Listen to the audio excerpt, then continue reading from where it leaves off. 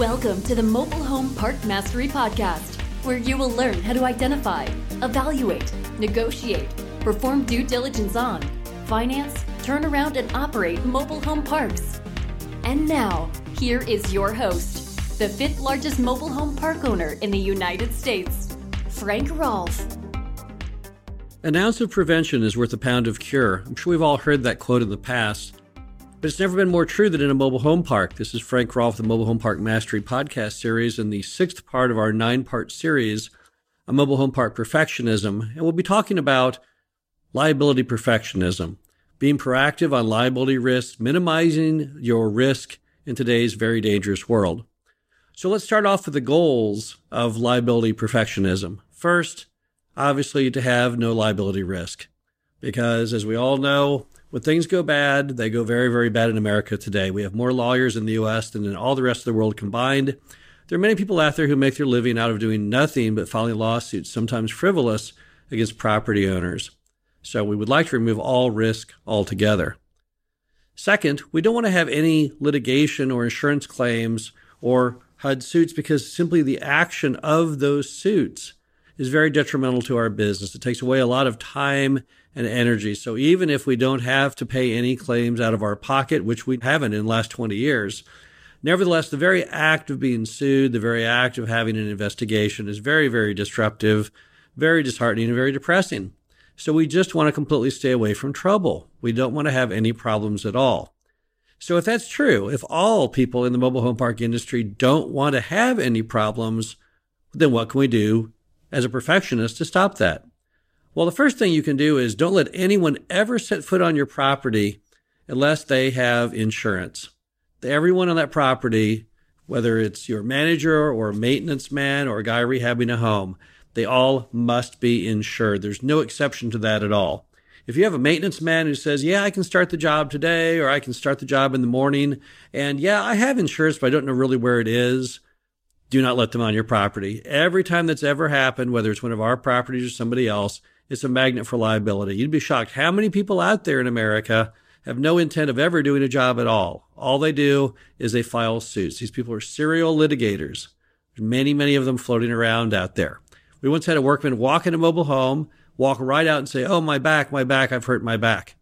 Of course, the claim was stupid and didn't go anywhere, but that's the kind of mindset some of these folks have. So they have to have insurance. Now, surely you're smart enough to have everyone on your team already insured. Your manager should already be carried under your workman's comp insurance. But whenever you let a workman in the property, whether it's a mower or someone to rehab a home, do not assume that they are insured. Call your agent and make sure that they have a minimum, are carried under your policy, and better yet, make sure they have an actual policy themselves that's in force. If you're not sure whether that person has the insurance they need, don't go it alone. Contact your agent and find out from them. Number 2, always be on the lookout every hour of the day for potential liability issues. I see so many of them when I drive in many parks that we're looking at buying. Crazy stuff that I'll never forget. I went in a park once that has a master metered power system. This is a situation in which the park owns all the power lines, all the transformers, all the meters. They own everything. And the park is fully responsible for any damage or injury or death that may occur from that. And in those typical master metered power system parks, you have a giant transformer at the front with a giant power box with fuses literally the size of your arm.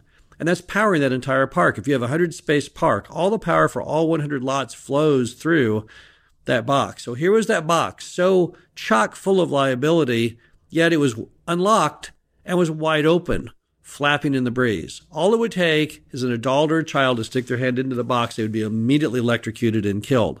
Why had no one noticed the box was open? Why had no one bothered to lock it?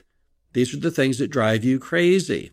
Go to a mobile home park. You see a big old hole in the sidewalk or maybe in the street. No protective barrier around it. No sense of urgency to fill it in.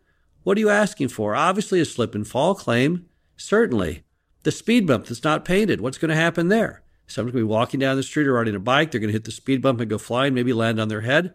It's not going to work. Individual power boxes on lots that are missing. The doors are actually missing off the power box. All the hot wires exposed right there for anyone to touch. It's these issues that are absolutely impossible to let stand in your mobile home park.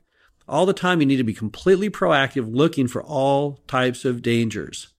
If you see a sidewalk that's separating from a tree root, and now there's a 1 or 2 inch separation gap in height between the sidewalk, you got to fix that. You can't leave that. You know somebody's going to trip on it. I bet that 90% of all mobile home park liability cases are things that anyone would have noticed if they had simply looked around. Third item is you've got to do something about the dogs. Probably the single biggest issue in mobile home parks today are dangerous breeds of dogs. So what are dangerous breeds of dogs? Well, Rottweilers, German Shepherds, Pit Bulls, all these types of dogs which basically were bred with the concept of doing harm to people. If you go on Wikipedia and look at the history of these animals, you'll see they were bred by somebody at one point for almost a warfare nature. The Rottweiler was bred by the Romans. Why? They had him go out ahead of the army in battle. So what does it mean? These dogs are not very good for the neighborhood.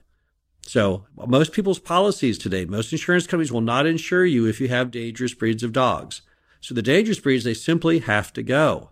It's not that you hate dogs or you want to be the dog police. The problem is you cannot allow dogs that can attack other residents.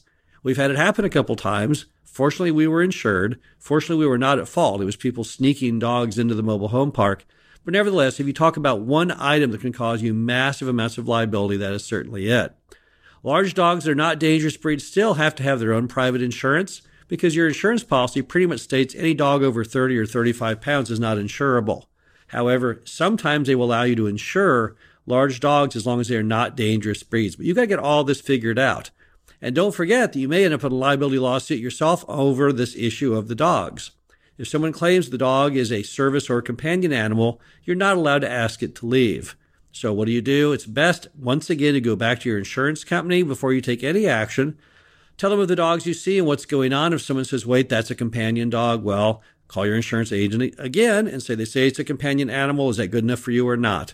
The insurance company may say, no, I don't believe it, and they may contact the resident and get a copy of their medical claim or something proving it's a companion animal. We've never seen a problem with service dogs because we all know what they look like. They're very well behaved. I'm not talking about service dogs here. I'm talking companion animals. Many people know you can go to eBay and buy companion animal certificates and vests on the internet for $20. Those are not legitimate. Those are not binding in court. However, it's up to most park owners to go through that smoke and mirrors to find out the truth so that you can get it corrected on the part of the community at large. Number 4, walk your properties both front and back every time you visit. Get out there and proactively look yourself for liability issues. Ask your manager to do the same every day or at least once a week, but you yourself should not just assume that's being done. Ronald Reagan once said, trust but verify. It's the same is true here. Be sure and walk your properties yourself. And don't just do the easy part on the street. Buy some cowboy boots. Buy some boots at the local farm and ranch store. Put those on and walk around the back. You'd be shocked what you can see around the back that's very different than the front. Everybody knows most people approach the park from the front, so all the bad things they do are hidden at the rear. That's where you'll see issues that are absolutely not allowable under insurance. Next, listen for any comments or feedback that implies that the community manager is not following HUD or is drunk or doing any illegal behavior and act immediately.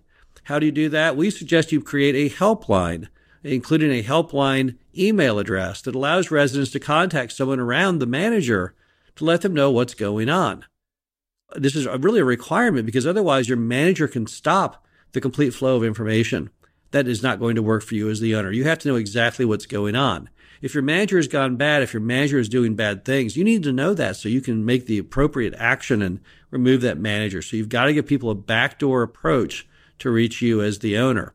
You don't have to live answer those lines. You can have them go straight to a Google or Grasshopper disposable number where they're transcribed and captured, but you need to give all residents a chance to get to the source who needs to know the information of what's going on. Next, you always want to build a paper trail if anything should ever have to go to court. We once had a resident who brought in a dangerous breed of dog. We told him you cannot have it. He signed a document claiming that the dog was gone and he would never bring it back in. Of course, he lied. He went out immediately and brought it back into the home.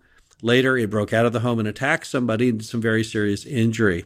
But we had the paper trail, so in court we got off and weren't included in it because we'd done nothing wrong. It's very, very important to build a paper trail. That's what most courts go by. He said, she said may sound great on, a Jerry Springer show, but that's not how it works in the real world. When you go to court, it's all basically done on paper, and whoever has the paper trail traditionally wins. Also, always watch for suspicious behavior by community managers or tenants. They may be trying to build a landlord retaliation eviction case or some type of other issue, maybe a fictitious overtime claim.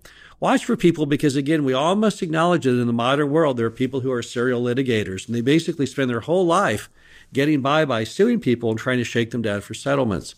Don't let that be you. Always be watching for these individuals, and the first sign that that's what you've ended up hiring or letting move into your property, take the required action. Get an attorney on your side and let them handle it. Don't you go it alone. So if you're going to evict someone for non-payment of rent and they contact the city and claim that your power lines are illegally too high or some other stupid idea, what they're trying to do is to set you up for a landlord retaliation case. When you then evict them, they'll say, wait, they only evicted me because I called the city about the power lines, which is, of course, absurd. Nevertheless, don't do this by yourself. Let an attorney in those situations handle it. Yes, I don't like paying attorneys any more than you do. However, you'll save so much money, it's well worth it. A few other considerations if you want to be a liability perfectionist. Just always remember the cost of going to court. Roughly $25,000 is probably the average legal cost of going to court. And that's $25,000 too much. That's actual hard-earned money. That's $50,000 pre-tax out of your pocket, and you'll never get it back. Even if you win the case and try and get a damage award against the resident, you know you won't get a penny of it. They typically have no money, and you'll never see a penny of it. So it's often better to avoid the court system altogether. So how do you do that? Try and settle your cases. If the tree limb falls on the car and damages the car, you'll probably way better off paying the guy's deductible of $250 than letting that escalate into a giant lawsuit. So just try and stay completely out of court. Always try and settle things.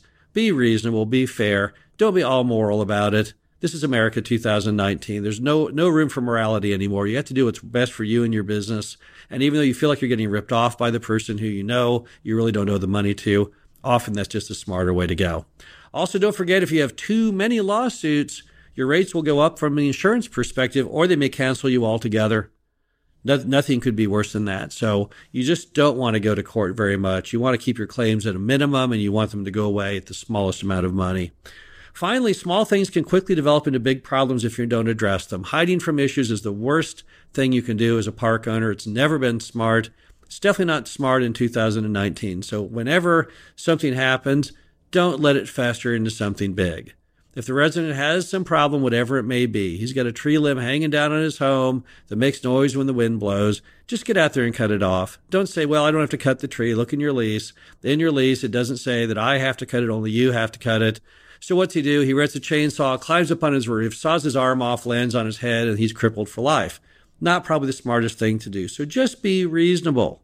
Always remember, these tiny little issues you could solve for next to nothing can sometimes escalate into gigantic problems, and that's, again, not smart for you at all as a park owner. Going back to our initial goals, we just don't want any trouble. We don't want any liability risk. We don't want any liability suits. We don't want the distraction. We don't want the heartache. We just want to be left alone. We're like Greta Garbo. We just want to be by ourselves. Just leave us alone. That's where we stand as far as liability should go. This is Frank Rolfe with the Mobile Home Park Mastery podcast series. Hope you enjoyed this, the 6th part in our 9-part series on mobile home park perfectionism, and we'll be back again shortly. Thank you for listening to the Mobile Home Park Mastery podcast. Be sure to visit us at mhpmastery.com to subscribe to the show, read our show transcriptions, and access all of our great information on mobile home park investing.